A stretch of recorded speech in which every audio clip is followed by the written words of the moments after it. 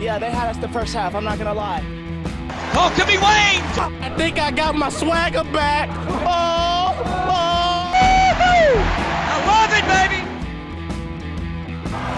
Them orange britches. Something about them orange britches. Tennessee wins! By Tennessee, Jawan Jennings. Jennings makes the catch. Ball hit high in the air into right field. Going back is Sayre. And Tennessee can say hello, win column. A grand slam in the bottom of the ninth. You can't draw it up any better. We just won a basketball game, and we're very happy right now. I made up my mind. I don't expect to ever look back. I'm going to stay at the University of Tennessee.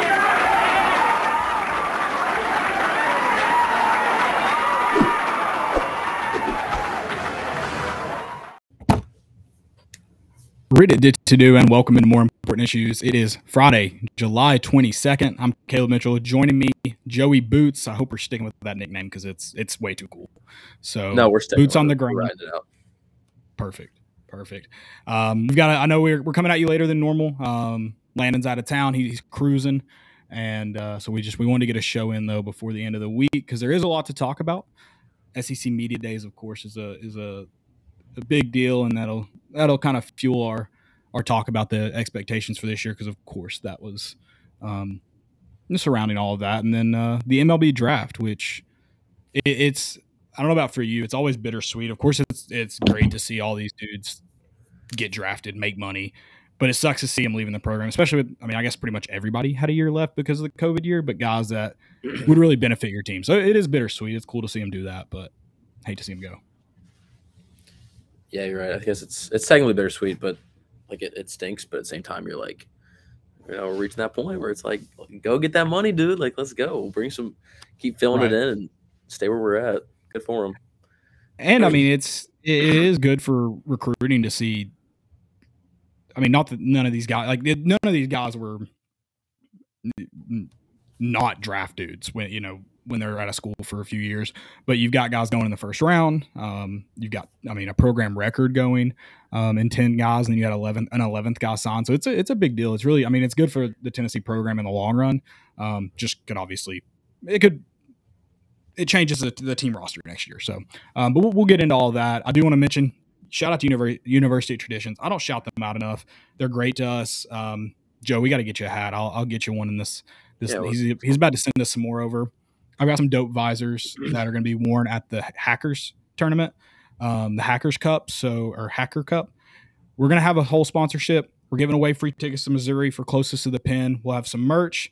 University of Traditions, great partnership there. They're awesome. They're going to have some merch for the winner for closest to the pin. So it's going to be a good, fun tournament, handing out free drinks. It's going to be a tailgate on whatever. I don't know what hole we're on yet, but it's going to be a great tailgate, whatever hole we're on. So I'm excited for that. You also have the chance to beat me. I'm actually playing in it. So not that it's not hard to beat me, but you have the opportunity to do so in the Hacker Cup. So go sign up. We've got a link on our Twitter. I'll send it out again. It's probably tomorrow since it's getting late here. So look out for that, but you can go on my Twitter and More Important Issues Twitter and find that link. So do that. Let's talk SEC. Let's get into it. And I want to lead off with just the most bold prediction of all time. Clark Lee saying Vanderbilt is going to be a top football program is just, it's hilarious. I understand he kind of has to believe it, but if you don't, just don't say something like that's an absurd statement to make. Yeah. I'm all for morale. I'm all for the right energy. If you go in and say we're not ever going to be the best football team, I get it. But Caleb, the drug epidemic in America has obviously gotten to college football. It's becoming a serious problem. It's I don't know what he snorted before he went out there, but dude, you got reeled in a little bit. You got to be realistic. If you want me to take you seriously, you got to be realistic a little bit. Yeah, and it's kind of just, if I'm a Vanderbilt football player, I don't know, because I think there's a line where you got to find realistic expectations and then goals. You don't set. No player at Vanderbilt should have the goal of even winning the SEC this year. That's an absurd goal to have. Right. And I think I don't know. If he believes it, good for him. But let's just be honest, it's not going to happen. So, even if you went out and said best team in the SEC East, okay, we can start there. Probably not close at all still, but at least we're taking baby steps. We're not jumping straight to the best team in SEC or college football. Like, come on. And does he mean due time, like when, like 200 years from now, when college football, like, I think he means like when everyone's moved on to when it's just like the SEC and Big Ten and Vandy's got kicked out. And so they're like, yeah, we technically won, but like they're the only relevant team besides like Oklahoma State, maybe. Here's the thing: they lost to FCS, ETSU. They can't move to the SoCon. They can't move to the SoCon and win. I mean, yeah, you just win an SEC game. Let's start there, like you said, baby steps. And then and before we go to move on to more SEC media days, I do want to talk about. I don't know if you saw. Did you see what Mac Brown talking about a guy that just keeps it real? So counter of Clark Lee there. He said they asked him about being underrated this year, and he said, "Well, it's better than I thought we were criminally overrated last year." Just a dude that's like, "Hey, we were not going to be that good. You all are idiots. We knew it." If I'm on his team, I'm like, "Hey, he's honest. He's not feeding a bunch of bull crap." I respect it. Maybe not the best way to say it, but I respect it. Yeah, no, I agree. I always respect that, like, especially like a coach or player or someone that can be real with you. It's like, okay. I mean, I know you're supposed to have a positive attitude, but let's have a realistic positive attitude. Yeah, and I mean, they were overrated. Not that they didn't have a great year, but not that they didn't have a Vanderbilt year. Right. I know there's a lot of talk of SEC media days. I've got some stuff kind of written down to discuss. I think the big one, because it's still new, and then you've had a lot of coaches in the offseason comment. You obviously had the Saban and Jimbo back and forth is NIL. And I know we were talking about it before this, Tennessee rolling out some new NIL initiatives. I don't know. They're acting like it's the wild, wild west with NIL. Wasn't college football already the wild, wild west? Yeah, I think it already was, and I think it is trending a little bit crazy. But I mean, what did you expect? It's already been kind of wild so far. Yeah, and I mean, maybe there's just a section of college football fans, because like 10-year-old me would have been like, Tennessee never cheats. We're the best program. We do everything the right way. Yada yada. And you probably could argue that when Tennessee sucked, except for Jeremy Pruitt, but it's just not true. Tennessee's like, they've always been paying players. There's always been the $100 handshakes that are now like $1,000 handshakes, and you're getting Dodge Chargers. I mean, you even had that with I think Eric Dickerson got a car or something. I mean, it's always been crazy. So I don't understand. I think NIL is a better way to educate players. Because I think Josh Heupel said it best. He was on Bussin' with the Boys, I think, and he was like, now players are learning that they have a brand to take care of. Like, this isn't what they do matters, because now they have a name to represent, a company to represent, whoever it is that's paying them. And so I think it is you're not getting paid under the table. You're responsible for how much you make. Your play reflects that. Your personality, your character is now going to reflect what you make. I think this could be a valuable learning opportunity. And I feel like a lot of coaches are just, and I think Nick Saban and Lane Kiffin are flat out lying when they say it's bad for the game. I think they know it's good for the game. The game is only going to get better for it. And they're just flat out lying for whatever reason. Nick Saban probably just to get ahead. So I think it could be a valuable thing for, you always talk about how players get into the NFL, they don't know how to manage money. Well, let's give them $60,000 quote unquote contracts. Learn how to manage $60,000, and maybe when you get $1 million, it's not, obviously that's way different than $60,000, but now you know how to manage it. You know how to make money kind of work for you. Like, you know how to utilize it for the future, and you don't just go dead broke. So this could be a valuable learning opportunity that I think a lot of people are discrediting. Yeah, I mean, like, there's the fans that like get super into it. They're like, it's changing the face of college football, like specifically for their team. And I get that, like, the players have a job of playing for the team that you're a fan of, but they have their own thing. Like, they're trying to make their own career. You got to remember that, like, these steps that they're taking to be able, like you said, to have like these smaller contracts and learn the real world of sports and the professionality of it.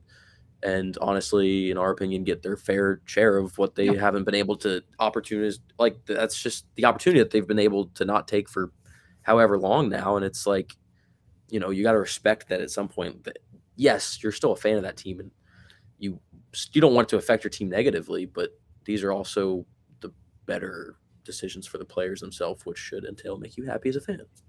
Right. Yeah. You're cheering a lot. I mean, a lot of times you obviously cheer for the team over the player, but especially Tennessee fans, look at, there's a ton to list off that have become fan favorites that haven't played at Tennessee in 50 years, 20 years.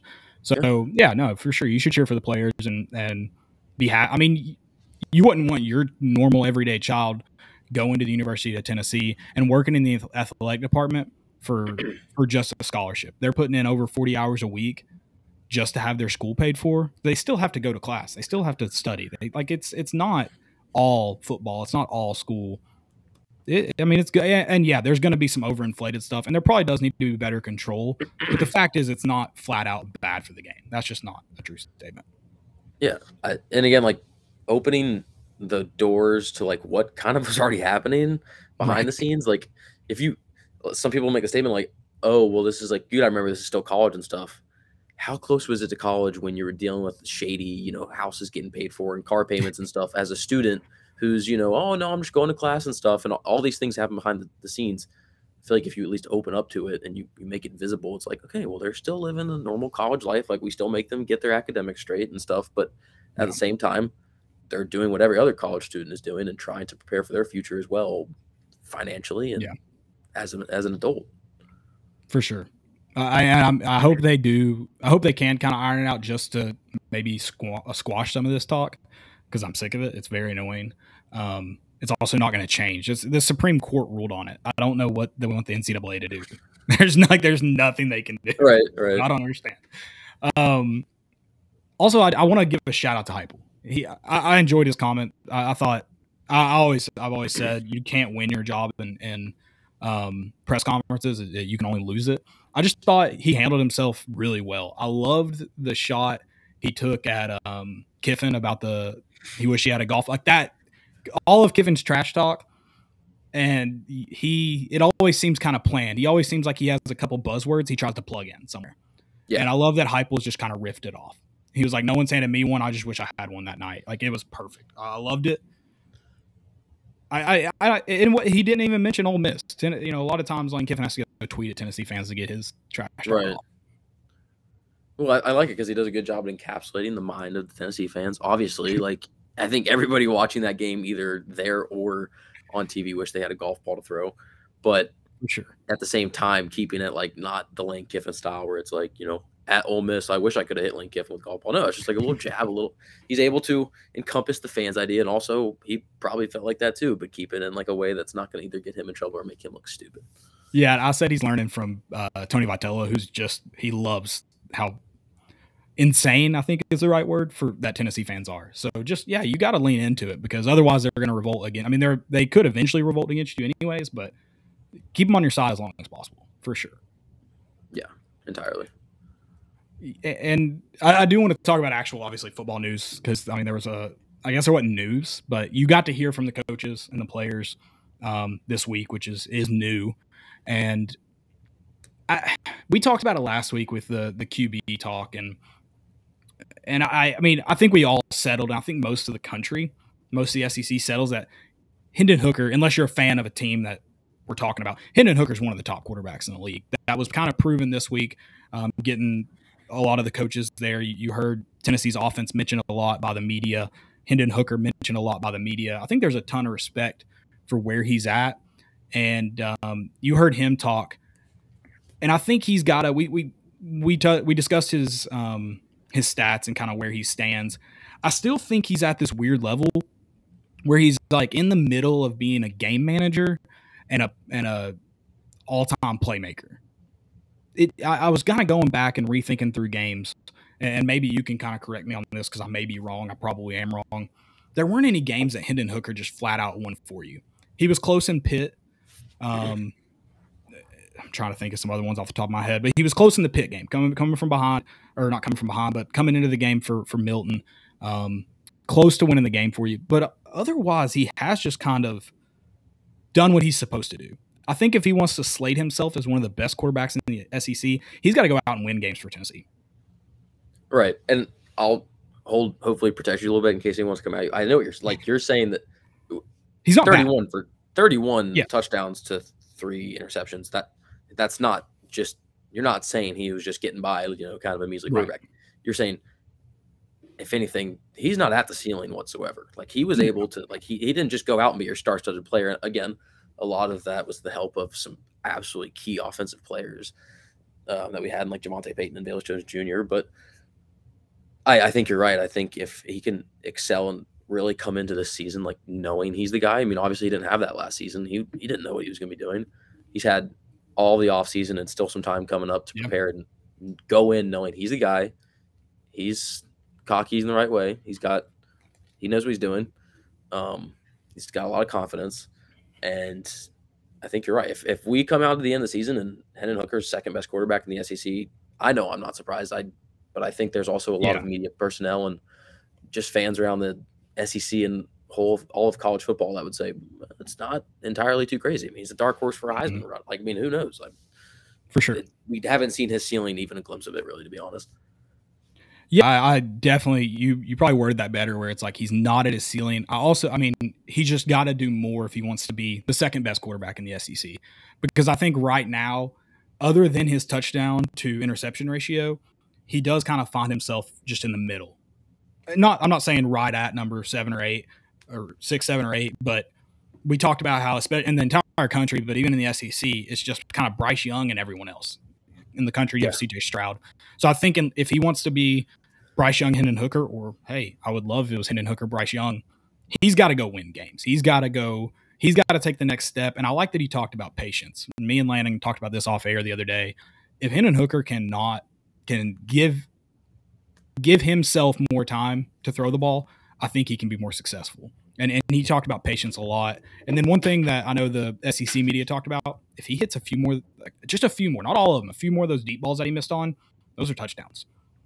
Yeah, I mean, think about some of the times at last season we were talking about how close some of these games were. I mean, we're talking about just a couple key plays make a difference. And those are one of those things where when you look at the view at the end of the season, you're like, man, that if that would have gone differently, who knows where we're sitting and talking about. So that's obviously huge. And like you said, finding time himself in the pocket. Obviously, you return 4 or 5 starting offensive linemen. So, I mean, he's got to feel comfortable. He's coming in the offseason again. He's working with the same guys, I think, figuring things out. But I think you're right. He definitely does have to lock in and cement himself where he knows he fits into the offensive scheme of Heupel the best. And obviously, if there's anybody else that I want, figuring out where he fits in and is able to be a top 2 or 3 quarterback in the SEC this year, I trust Heupel. I mean, I hope that he takes the right steps and stuff. But it's definitely going to be we can talk all we want right now, but it's going to have to be shown in the season. First couple of games is going to be a testament to that. And I really have no worries about our offense as far as if they play how they did last year. I feel really good about where we ended the season. I think if Tennessee wants to be really good, and I don't think I've seen some absurd people say that would be Heupel's ceiling if he wins 9 games. I don't think that's necessarily true. I think you can win 9 games, 8 games this year, and your defense be mediocre. Now that takes your offense being incredible.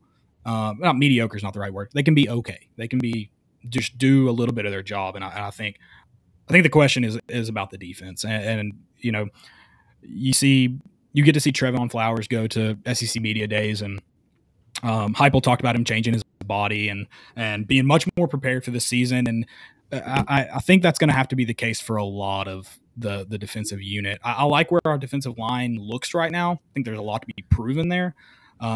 But there's a couple guys that I think are really close to where they can take the next step. Amari Thomas, Tyler Barron.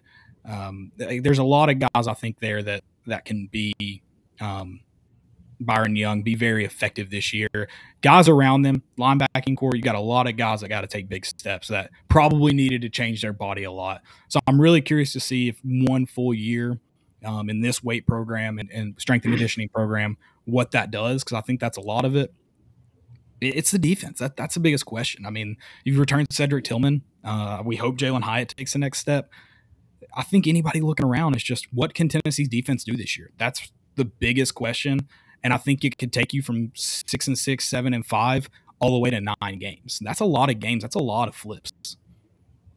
Yeah, no, you nailed it. I mean, obviously, you get Cedric Tillman back, and you hope that Brew McCoy can play, and you fill some spots that you hope you can maintain from last season, because losing those 2 key players on the receiver role is obviously a huge deal. But yeah, I mean, you ask anybody, I don't think anybody's really in between, whether it's defense is the number one answer that has to be there. And, Right. and there's a lot of younger guys that are going to have to step up into roles that, we would hopefully have some more matured senior players in those roles. But that's one of those things that we hope that, they can get in that spot and fill it out and, hopefully. But again, it's going to be one of the biggest things. It's going to be the big determinant games. If we end up going with 8 wins and, there's a couple losses, it's LSU is going to be a big deal on the road because, in that atmosphere and that team, almost all, I guess it would have been all the defensive players. Like they haven't seen this LSU team like this. They don't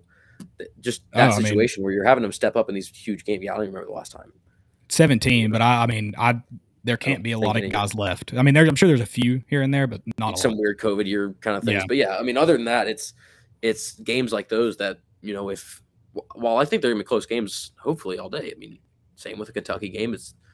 I feel confident in Kentucky, but even Pitt and LSU, those are 2 away games that if, you go and lose and you look back on it, I'd feel confident now. If we were to lose those games, you look back and you say it's just common defensive mistakes. I don't think there's going to be really a lack of success in the offense against those 2 teams for our reason. I feel pretty cemented on the offensive side. Right. And I guess we can kind of jump around just because I do want to, I guess this isn't entirely jumping around, but you mentioned LSU. Pitt, I think the outlook of this year, just their offense is going to be dynamically different this year. I think games like LSU, games like Florida, Kentucky's probably the same in that category. I think if your defense is good, you talk about your defense improving, then you're in that game. And then I think going back to Hendon Hooker, does he take the next step as your quarterback and your leader? Does he take those next steps? Because that LSU game, if your defense plays good, I hate we get them when they freaking hire Chip Kelly. That's a terrible dude, good coach. If your defense is good, you're probably in that ball game because your offense is good. Your offense is going to be fast paced. They're going to score points as much as humanly possible. If your defense is good, you're in a chance to win that game. You need Hendon Hooker to be that dude, that playmaker. You need him to be your leader in those situations. I think that's what it comes down to. So you can't put it all on Hendon Hooker until you know more about your defense. But I think this LSU game potentially could come down to, is Hendon Hooker one of the best quarterbacks in the country and the SEC? I think it could easily come down to that. Kentucky as well. Yeah. No, all those games are going to be a huge test for our defense. It's night and day. That's no ifs, ands, or buts about it. That's the key piece. And if, like you said, the Pitt game, that's not nearly as reasonable to lose as but it's early in the year. It's tough. Exactly. Those are going to be those test games that we're going to know very early on. Okay, does this defense fit in that key role? Because let's be honest. If this defense can key in and reach the peak like the offense is, we kept Alabama on their toes with that offense last season. You see this offensive, I know it might not look that special against some of the teams that we're playing or something like that, but to have the kind of focus on this offense that there has been, and when you really go back and watch it, and when I'm not in the stadium just freaking out just every play, just because it's a little hard to analyze it when you're up in the stands having a great time, but it's crazy. So if you can, and I think we all have hope that over the next couple of years, the defense with recruiting and things, we can fill those in. But as of next season, that's going to be a huge spot. I hope we don't look back, a little less than a year from now and say, if that defense was there, just like we did last season. So it's baby steps again. We come back to it. Obviously we're not looking to have a top 10 defense in the country or, whatever this year, but yeah. And I think that's the thing too, is with this offense, you don't need that. And I'm almost ready. I'm not quite. When we get closer to the season, I get a little bit more hyped up. The orange starts flowing a little bit more. I'm almost ready to make the prediction that Tennessee's 4-0 going into LSU. I'm very close. Yeah. That's very close. That's where I sit for the most part. If they're 3-1 at worst, in my opinion. I'll say that right now. They're 3-1 at worst. If you don't beat Florida, it's a bad year. I think bad year. We have to significantly look. And I know someone from the outside might look at that. Oh, you've beat them 2 times in the past how many years? It doesn't look good, but knowing on the inside the steps that have happened and the changes, and nothing against Billy Napier or whatever, but that's a game that you got to win. If we don't win that game, we're going to be sitting there on whatever day the show is after and just It's going to be some sad times for Tennessee fans, but I think you're right. I mean, I think we totally have that opportunity. I think we could be going 5-0 into Alabama. I mean, if we're that hot, let me tell you right now, if that's the case, that's going to be probably, hopefully, one of the most anticipated matchups of like the season in terms. Oh, I might have to sell my tickets. I could probably get them for $1,000 a piece. I might have. Oh yeah, I mean, Alabama coming into the cathedral of college football and freaking right up against the wall. I mean, that place is going to be absolutely jumping. And if Tennessee wins that game, I hope Knoxville will not. Knoxville burns to the ground. Unfortunately, that's probably the case. I mean, I would love to watch it. It's one of those moments. I have this. I guess it's PTSD. We were 5-0 going into A&M. I went to A&M. For 4-0 going into LSU, I'm gonna not feel good about going. Yeah, I'm not gonna like it. I'm not. It's one of those things you got to do as a fan. You say, "Am I really the sole responsibility of this team?" I've done it. I've been there. I've said I can't watch the game. I'm sorry, I can't. They just don't win. I've unfortunately had to watch some Tennessee games from some very weird places because I get so superstitious. I start during baseball. I sitting at the house. I would put on different hats in different innings. It was tough. I don't know. I mean, when it works, it works. You'll do anything when you're in that trench trying to win a game or watch them win a game. For sure. I want to. Well, let's actually look at conference first. I want to. So you saw I assume you saw it got released today. The media's, their rankings, preseason rankings. Tennessee, I believe, came in at third. Was the consensus there with one vote to be first? Which I'm sorry, you're an idiot. But someone also voted for Vanderbilt, so idiot. It's valid. Yeah, you listen to Clark Lee, you get fired up, man. I mean, what can you say? I think third. I think that's weird. I think it's kind of like last year. Last year, I had our ceiling really low, but our floor really high. I thought Tennessee was going to a bowl game 6-6, but I didn't think we were finishing better than 8-4 in the regular season. I thought there was a really fine line there. I think that's kind of the case with the conference standings this year. I think if you look at the games you're favored in, you're probably worst case if you take care of business. You're sitting in third in the East, and that's not great, but it's also probably put you one away from finishing second in the East, and I think that's the absolute best Tennessee can finish this year. And I think we should be happy if that is the case. Yeah, I didn't see. I'm assuming you're saying for the East, so it's Kentucky. Yeah, Kentucky was second. I believe it was Georgia, Kentucky, Tennessee, South Carolina, Missouri, or Florida, Missouri, Vanderbilt, maybe. Florida might have been ahead of South Carolina, but it was something in that order, somewhere in there. Yeah. So okay, I have a thing here. Not calling anybody out, but I think it's Lance Dahl, host of the Locked On Kentucky podcast or whatever, said something in an interview at Media Days. I believe it was along the lines of, wasn't sure that Georgia could be finished first in the SEC East, and that it was instead going to be Kentucky at first. Which, okay, at first I was like, okay, I'll hear you out. That's come on. Like, that's a bold statement. And again, if you're playing theoreticals, okay, play your cards right and the weird things fall into place. I guess I get it. It's fair. But I'm pretty sure he was just prompted the question, how do you think the conference finishes this year? And I do not think Kentucky's going to outdo Georgia. I know Georgia loses a lot of talent, but it's also, I think that they know what they're doing with recruiting.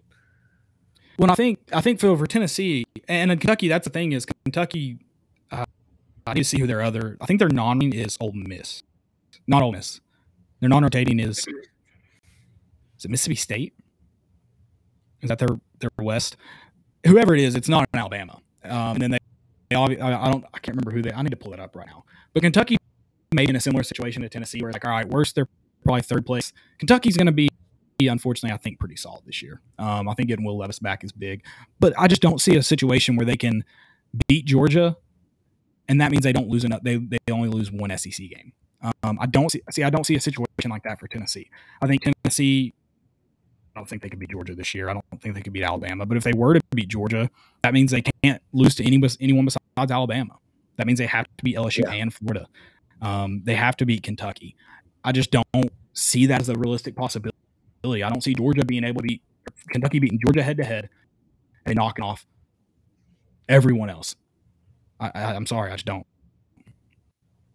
Yeah, and we have to remember that we're in a powerhouse of college football. So while we might not be able, like when you look at Georgia and Alabama as the two leaders of the East and the West. If you're coming from another conference, you got to remember these were the two teams playing for a national championship last year. So it's okay to be right behind Georgia in the East. Like being second isn't necessary. Like if we reach like you said, there's like maybe your ceiling's iffy, but your floor is pretty solid. You have standards that you have to meet, and I think Tennessee should be pretty solid at the standard that they're going to have to be at. I mean, 8-4, I think has to be, because if you go in and you lose Alabama, Georgia, given, and I guess you just want to throw maybe Kentucky and LSU. I really don't think if you lose to Kentucky, LSU, and Pitt, that's 7-5. It's just, I mean, like that's like getting to basement. Like I think 7. I think this year is similar to last year, where it's like your ceiling's only so high. I think your ceiling's probably 9-3. I just think your schedule isn't super ideal. It's not bad, but it's not super ideal. So I think I think it would be unfair to be mad at, like, and again, it does depend on you lost. I mean, that's just the fact of the matter. But right now, if you told me you go 7-5, I'm probably not too upset. I want to see what the losses are and how they come about. But I can't say right now that that's just absolutely terrible. But I do think your ceiling's just very, very limited. And I just looked at Kentucky's schedule. They get Ole Miss and Mississippi State. I'm going to go ahead and chalk Ole Miss up as a loss. So maybe that's their one SEC loss. But if they somehow knock off Georgia, I don't see it happening. But Mississippi State's supposed to be better. Who knows? I mean, Kentucky's just, they're not a dominant program. I'm sorry, I don't believe it. Then they have Tennessee. You mentioned how a lot of people would look at, you think you can beat Florida in a bad year, and you've only done it, once since 2004. Kentucky's only done it three times since 2012, I believe. And they've been in some of Tennessee's worst years. One was the year before they fired Dooley. They lost to an interim the next year.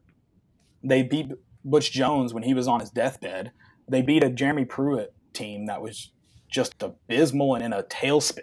So I think it's the same level like you said about Tennessee with Florida. If you're an outsider, I don't see how you could have Kentucky beating Tennessee, which goes in, it's a Kentucky guy saying they could come in first. But yeah, I mean, Tennessee's not a win for Kentucky in any year. Yeah, no. I mean, it's going to, like you said, it's favorable for whichever side you're coming from. If you're seeing from their side, it's obviously going to be, if you see from our side, we're going to have orange goggles on. That's the way how it goes. That's what happens. I mean, we could look back at what we're saying after the season and be like, wow, we were dumbasses. But I mean, that's probably what being I probably a football fan. Yeah, I mean, that's the point. If you look back and you're like, wow, I nailed everything. That's not the point. You look back and you say, I don't know shit I'm talking about. That's why I don't coach college football, or am not a part of I don't do this for a living, Right. Yeah, it's I think it could be a weird year in the East, and I think it's because every team 2 through 6 could kind of beat up on each other. I think Georgia, they were rightfully number 1 in the preseason polls. I know they lost a lot, but they're ahead of everybody. I mean, that's just the way it is. So, but yeah, I think no, you're good. I was only saying that I think they're just not. I know that they lost players, but I have to see something distinct for that to be like a fallout for them to just drop to not number 1 in the East. That's just not. And if Stetson Bennett, you get your national championship winning quarterback back, I have to think he takes a step forward. That I think is significant for Georgia. I don't think he's as good as Hendon Hooker on his best day, but I think it's significant. I do find the West interesting. I just find it interesting. I think a lot of people are high on Ole Miss. They didn't get a single vote for number 1. They're in 4th behind Arkansas and A&M, and of course Alabama, and then LSU at 5th. If it works out that way, in terms of their end of season record, I think Tennessee. Now you're talking Tennessee should finish 2nd, because that probably means you beat LSU if they're finishing 5th in the West. If they finish 5th.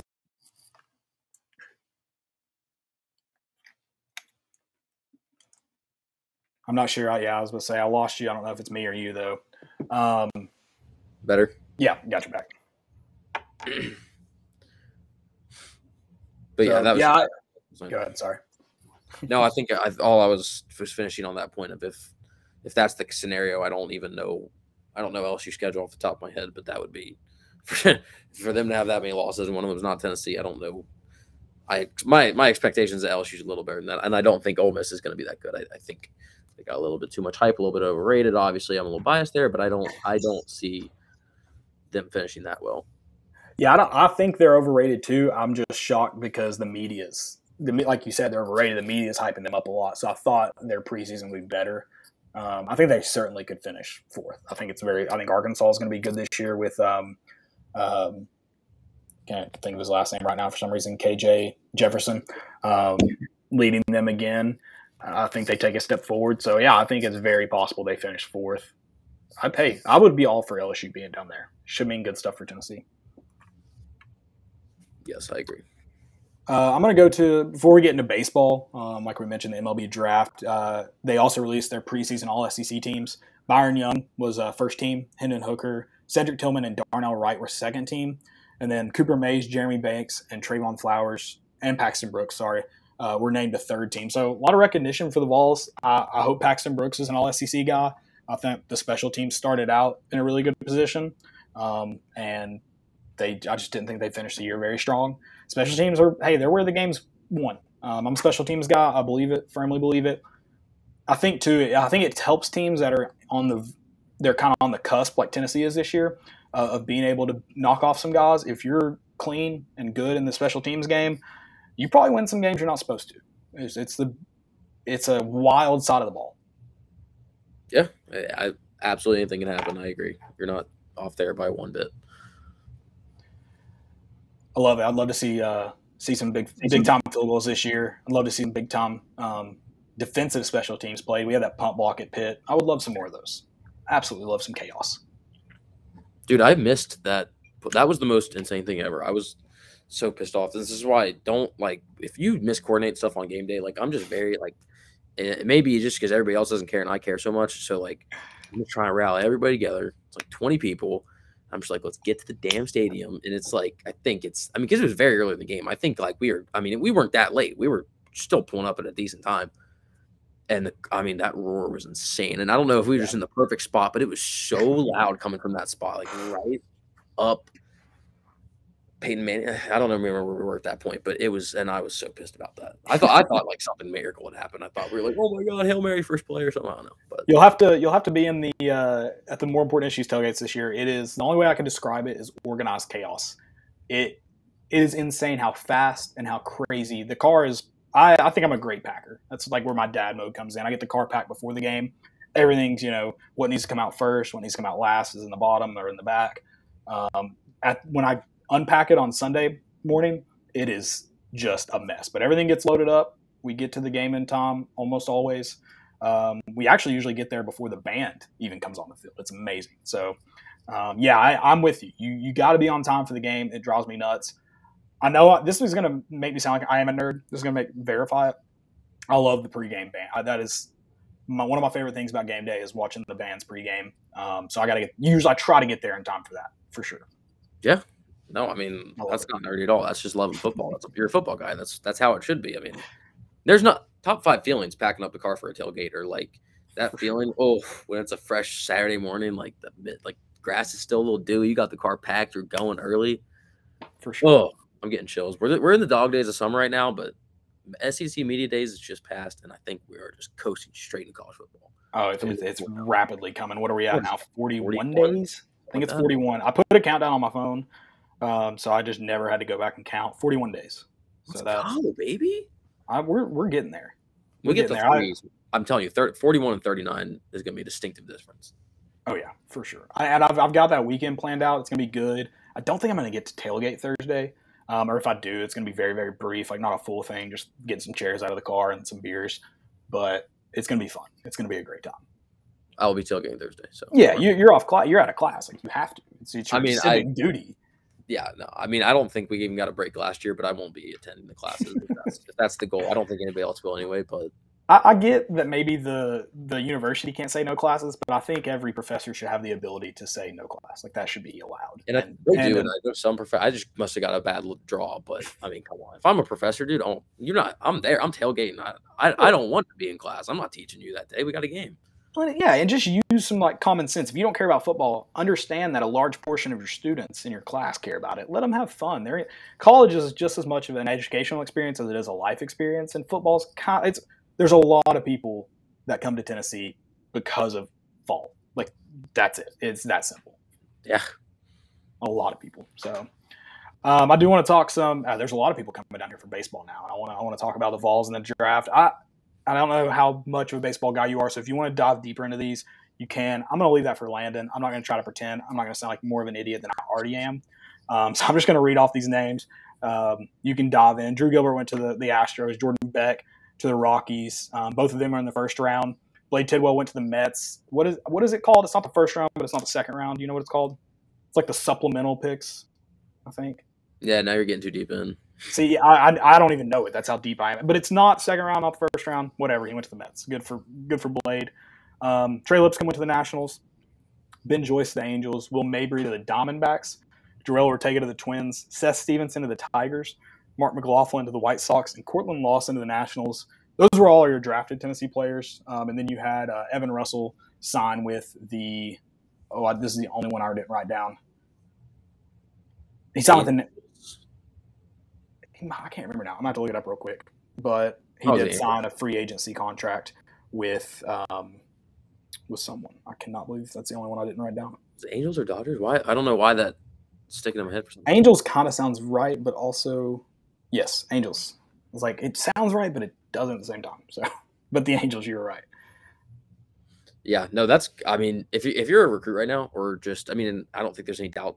I mean, listen to all the talk that happened this past season about Tennessee baseball team. I mean, people are saying, you're going to look back at that class in 10 years and realize that was probably one of the most dynamic and top, like, I mean, assumably, I mean, hopefully 10 years down the line, a lot of these guys are star MLB players, but there's no doubt that there's that talent there, but this just boosts the line. I mean, if you're going to college and not going from high school to the draft and you're like, okay, well, this program wants me, I'm taking this program to get me to the league because this obviously seems to be a great transition program. I mean, it's only going up from here. I mean, hopefully we finish better than we did last year, not even record-wise, position-wise, but, even if you're able to maintain that at the height of college baseball nationally, then, I mean, that's just nonstop recruit inflow and kind of being at that point where you get to pick and choose what you want. You're not reaching on a couple positions. You're able to sit back and wait for the real talent that's going to take you far and just keep recycling that process. As long as Tony V's there, I'm not worried about it.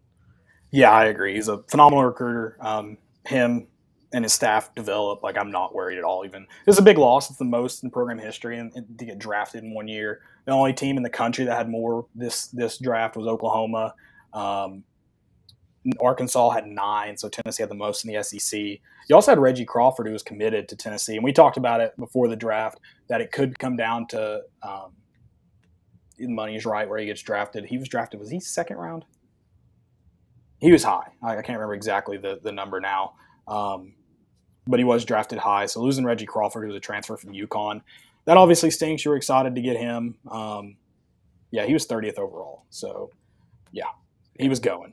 Got drafted by the Giants. But, yeah, no, Tennessee, everything points to you should become. Tennessee's one of those programs. I'm not saying it's the only program. Obviously, you have Oklahoma had more drafted. They can, you can go from there. You have Vanderbilt, you have Ole Miss, you have all these programs, but Tennessee's cementing themselves and with those names now. So, yeah, I'm with you. Tony Vitello, trust him.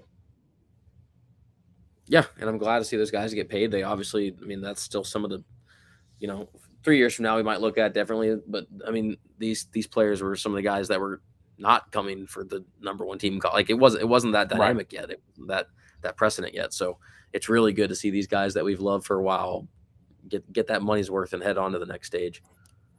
Yeah, I can't wait. I'm pumped. I do want to mention too, Tennessee had a signee, Caden Markham. He did get drafted in the 13th round. He hasn't signed yet, so not sure what's happening there. Landon may know on Sunday, so we'll ask him. But that did happen. I don't know if Tennessee is going to get him or not. I don't know where that happens.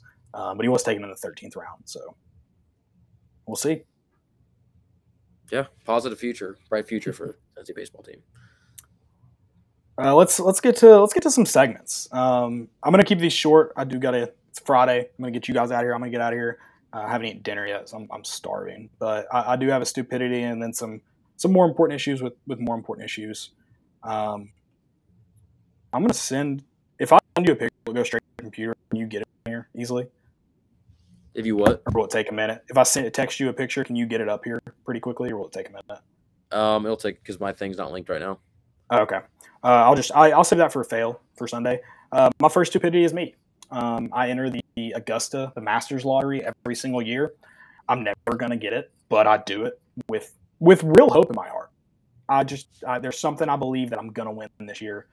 Never happened, and I'm convinced it never will happen. So yeah, but I think that's just a natural feeling. It's kind of like same with lottery ticket, but literally for like the amplitude of golf. I mean, like, no, you're not gonna win the $190 trillion jackpot, but I mean, I feel like when I bought that lottery ticket, I look at the numbers. That's the winning numbers. I mean, those are literally going to be on my TV tomorrow morning. So you start I start planning though in my head when I click submit or when I buy the lottery ticket. I'm like, what would be my first purchase be, or where am I going to stay? Dude, yeah, you start like doing like little research at hotels in the area. You're like, just in case I want to be at the top of the hotels and maybe an Airbnb or something. I need to know all the things because people are on their heels right now. I'm ready to go though. I mean, I know it. And then you don't even have like a billionth of a chance because you're just the luck. But I talk myself into it too much. Yeah, when the day it does come, you're going to be the most prepared Augusta practice round or real round winner out there. That's what I have. You ever done the Masters lottery? Yeah, I did it with my brother for the past several years, except for COVID or whatever. But yeah, he's kind of been the one that actually does it. But yeah, the same sense about same process where we get excited. Right. Yeah, I mean, I did tickets though. So I've got 3 brothers, and we've always said if any of us win, we're taking each other. Like those tickets are for us. I asked for 3 tickets for every single day, Monday, Sunday. I want to go. Like I'm not saying I'll go to all those, but if given the opportunity, I'm purchasing a ticket for every single round. I don't care how much it is. I think it was because the tickets aren't expensive. I think it's like for 4 tickets. So I assume you have to pay like the day you win. It's not that. It's like $2,400. It's not. Yeah. Completely destroy you if you get it. Right. For what you'd expect it is with it. Right. I will tell you. Yeah. I did at the Memorial Tournament up in near Columbus, Ohio. I did all 7 day. Like I went Monday to Sunday, and I'll sit there and watch golf tournaments all day. I love them in person, and I know the Masters would be entirely different, but it drains you, dude. Especially if it's hot out or something, dude. Like the experience of just like all around the golf course for like 6 days straight. And Mondays are also the Masters is totally different, but Mondays is like no one's there because they're literally just finished the day before. They're still flying in and stuff. But not only that, but you'll rack up a bill at the concessions. Not the Masters though. Masters respects the pockets of people, but maybe some other PGA Tour locations will take after that. Yeah, and I messed up, man. I went to it's golf tournament, but it's not pro golfers. It's the celebrity one out in Tahoe. I don't remember the name of it now, but Edgewood. Yeah, so I went out to that, and I'm an idiot. I went to Reno the night before. I didn't even do any gambling, but I didn't go to bed the night before. That Friday night, I didn't go to sleep. We got there at 8 a.m., and I'm an idiot, and I kept drinking, thinking like, hey, just a couple more beers in you, and you'll be wide awake. That is not true, guys. It doesn't wake you up. So yeah, I was surprised by the time work. Yeah, right. Maybe I should have got some tequila shots in me, but yeah, by 4 p.m., 5 p.m. that day, I slept for I think 13 hours that night. So I was 20. Yeah, it was awesome. It's worth it though. I got one. Not getting political or anything, but the Dave Chappelle show got canceled in Minneapolis or something. Yeah, not gonna get political, but basically, and here's my thing. I'm people do whatever they want. I get the venue has the right to say who gets to perform for whatever, but if one, you're turning down a lot of money. 2, if that person has something that you may not agree with, one, they're comedian. I feel like unless you're just an awful person, but at that point you're not going to pull in crowds. It was a sellout show, and I think every show for him is obviously a sellout. So, I mean, if there's obviously that bigger problem, there's not a problem with the fans that are going to come watch him. It seems pretty obvious that people are waiting to fly into your venue to watch him perform. So, you know what? I don't know, but yeah, look, there's some people. There's some people who take the $1 million stance. Dustin Johnson and Phil Mickelson aren't one of them, but yeah, I don't get it with comedians because, like you said, there has to be this level of understanding that they're doing comedy. Comedy is pointing out just a lot of times there are, like you said, there are just mean comedians that are mean about people to people, but it's usually not the really good ones that are selling out stadiums. That's very rare. They're no one's doing crowd work in stadiums. Right, exactly. It's like I feel like the comedy realm should be something, and something every comedian you hear him say it kind of works itself out. If it's someone that's just saying gross things and like everyone's like, this guy stinks, he's literally just like verbally assaulting the crowd or like being sucking people out, no one's gonna go. I'm not gonna go. Like if you don't enjoy him, then he's not gonna. But it's funny to see the people that are selling out like stadiums and arenas still get backlash. It's like, well, 80,000 people wanted to go see him, so I think he's probably doing okay. I think you might have a problem with it, but I think the 80,000 people might not. So it's comedy. Let's just America. Was no stadium? I think it was a significantly smaller venue. I think I'm just talking about in general, but I know he's had some where it's. I mean, they are stadium tours and they'll get backlash and people will say like people shouldn't go, but whatever. I guess. It is very just like it's interesting all around interesting decision. I don't have any more stupidities. Do you have any more? I've got I think 2 more important issues with more important issues. I got one more short stupidity, and it's just the fact that COVID's seeming to come to a halt. We're in the prime of summer, and that means one thing. Giant Disney World brawls are back, and I'm here for it because... That's the thing? Oh, dude. Like, the big theme park brawls where it's just 2 families going back and forth, that's what I'm talking about. Like, when they just... oh, my gosh, dude, there's a whole world inside of Twitter. I mean, it just seems to be like every week, but somehow... the Disney adults, they got their name and then the family vacation 2022 or whatever. And I personally, there's nothing more I enjoy watching than those 2 like typically like just Alabama looking families just brawl at it in the middle of like a theme park, and you see Mickey Mouse in the background, like kind of like not sure what to do, and it's probably all over like one spot in a line. I've been to Disney once, and it's actually like probably one of the favorite people watching things. It's just the anger that comes. So, if you're looking for some fun people watching, just go check out, big theme park brawls on Twitter. The people get at it. I didn't experience anger. I don't remember experiencing anger. I did get angry, not at my nieces. Kind of funny. I tried to be funny about it. It was during the fireworks. Parades are lame. I'll never understand parades. Fireworks are awesome. The fireworks shows are sick. I enjoy them. Right time. I hate the people that shoot them off for no reason. That pisses me off. Yeah. But fireworks at Disney World are incredible. And my nieces they were complaining about something. I turned around and I was like, you've had your day at Disney. Shut up. This is my time. I'm going to enjoy this. You can cry after. Shut up. You saw your fairies. I'm going to enjoy some sick pyrotechnics, and we're going to talk about it later, okay? Hold on for 30 minutes. Yeah. But yeah, that's it. I don't remember anger. It's just check that out. It's the same thing as like random gas station or bar fights. It's just some people get tense up in the wonderful Disney World and decide let's brawl in the middle of the most magical place on earth. So I love it. All right, more important issues. First one. This may be short. I don't know. Maybe we get us into.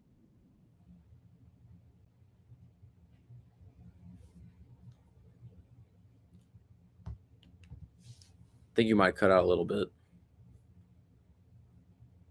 Sure. Oh, dang it. There you go. You're coming back. I hear you. All right.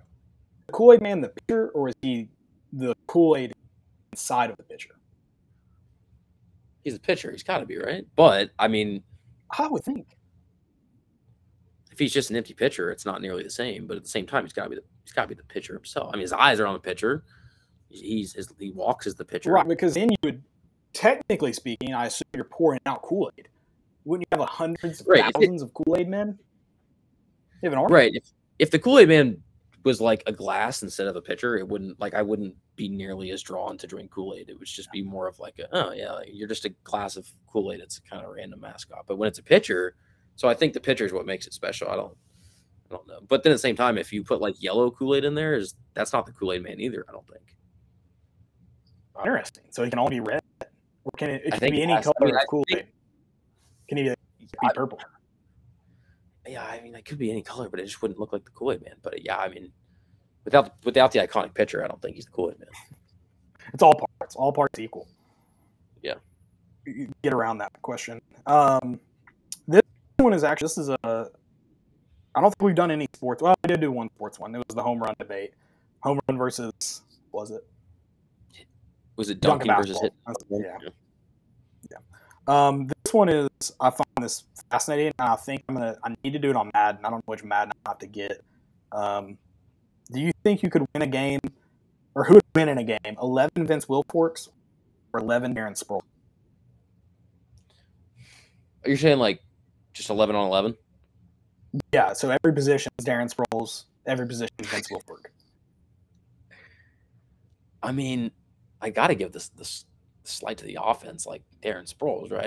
I mean, you're right. I don't know Madden. Like, I mean, his speed's probably like just wicked because it's Darren Sproles, but right. Well, okay, yeah. I mean, technically, if you get a good enough shotgun formation and you get a Darren Sproles out on wide out, he's burning with Vince Wilfork all day. I'm sorry, but he's tiny, right? So he's going to have to gain some distance really quick. But I don't know if Darren Sproles can throw a ball, but he's going to have to. If he can, then yeah, that all day. But here's my question too: does it just come down to who has the ball last? Because I would think, I guess you could put 10 in the box on Darren Sproles, or 11 in the box if you're Darren Sproles, but Vince Wilfork, you're not going to bring him down behind. You're never going to bring him down behind the line of scrimmage. So if he can just gain 3.5 yards down, well, that's what I'm saying. Yeah, he's it's slowly down. The whole strategy. It would be interesting to see a sheer tackle against Vince Wilfork versus Darren Sproles. I would love to see just a full head-to-head tackle on there. Vince Wilfork he's a quick, big, and he's not as quick as Darren Sproles. Vince Wilfork, though, is a quick human being for his size. Yeah. I don't think it's as simple as just go for the legs. You'd have to have 3 or 4 guys going for the legs at once. Yeah. I don't know. It's an interesting matchup. They have to do it on Madden. I'm with you. I think Darren Sproles has the edge, but I think it comes down to who has the ball last. Dude, you're right. Wait, I totally didn't even think about Darren Sproles has to play defense. I was just naturally thinking, like, who's going to be able to, like, is he going to get a touchdown or is he going to get stopped? Yeah, there's unless you're able to catch him early, I don't know how many Darren Sproles are going to tackle Vince Wilfork. I mean, yeah, you're right. He's not even just like a big fridge. He's going to still be able to. And they have to line up on the defensive line system, too. So they're always going to get at least some. Never going to get any pressure. Yeah. Same on offense. You can be and maybe we find out Vince Wilfork can throw. Yeah, maybe he's got like an absolute gun on him. I mean, you can set up in like almost a punt style formation for shotgun, and I still think, I mean, that the Darren Sproles O line is going to get absolutely just destroyed in like half a millisecond. Maybe we get to see him run the wing tee. Maybe both of them. Well, no, I think you line up Darren Sproles in a punt like formation, because then you just maybe not quite punt range in terms of depth, but maybe a little bit deeper than shotgun and just run sprint outs the whole time. I think that's what you do with Darren Sproles. That's what I would assume has to happen. Never going to touch the edge. Vince Wilfork, ever. No. Never.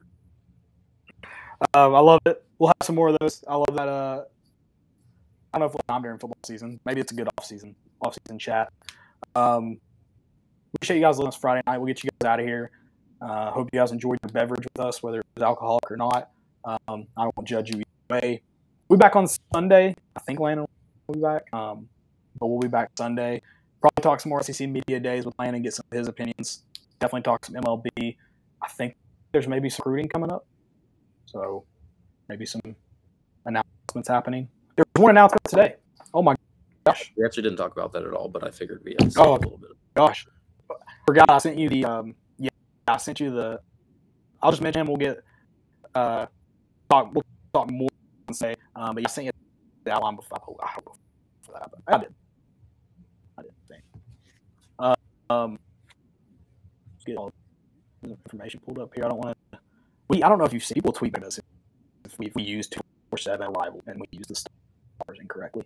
But 3-star wide receiver Nathan Lee Leacock committed Tennessee today. So, listen, we'll talk about it more. We'll get into his. Another solid get. If you haven't seen his decision video, go watch it. It's pretty tough. Good video. It's pretty good. You gotta just scroll to the ending. The ending's like the best part, obviously.